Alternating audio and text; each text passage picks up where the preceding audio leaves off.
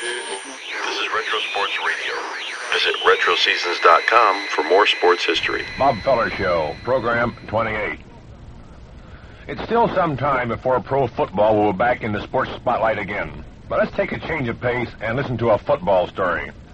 The Green Bay Packers will be seeking an unprecedented third straight National Football League championship next season. And league records show that the Packers always have them in football power. Let's return to 1941.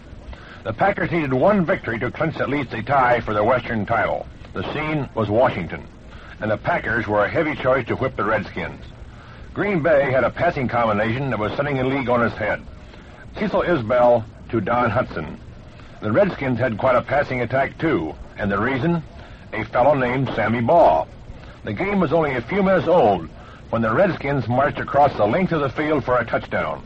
Before the opening period was over, a field goal was added, and Washington fans smelled an upset in the making. The fans became even more convinced when Ball connected to Bob Seymour for another touchdown shortly before the half ended. At the intermission, the scoreboard showed the Redskins leading the Packers 17-0. The big Redskin line was smothering Isbell, and the secondary was covering Hudson like a glove. But there was still a half to go, and anything can happen in a football game. Green Bay took the second half kickoff and returned it to the 35-yard line. Then Isbell started to fill the air with passes. Hudson caught one, then one to another receiver. The Packers moved goalward as Isbell found one target after another. Washington found itself with its back to his wall. The Packers had the ball on the Redskins' 15. Isbell faded to pass, spotted Hudson in the end zone, and fired. Touchdown. The score was now Washington 17, Green Bay 7. A few minutes later, the Packers were threatening again. This time, an alert Green Bay defender had picked off one of Ball's passes. In a matter of seconds, the Packers were deep in Redskin territory. Again, Isbell took to the air, and again he found Hudson clear. Touchdown. The Packers had inched to within 3 points of Washington at 17-13, but there was still a whole quarter to go. We'll be back in 60 seconds for the exciting windup.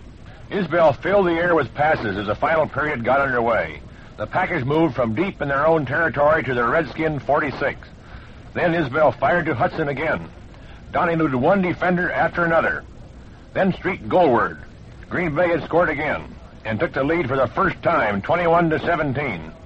It had taken Isbell and Hudson a while to warm up, but when they finally got started, there was no stopping them. They made up one of the greatest passing combinations in Football League history.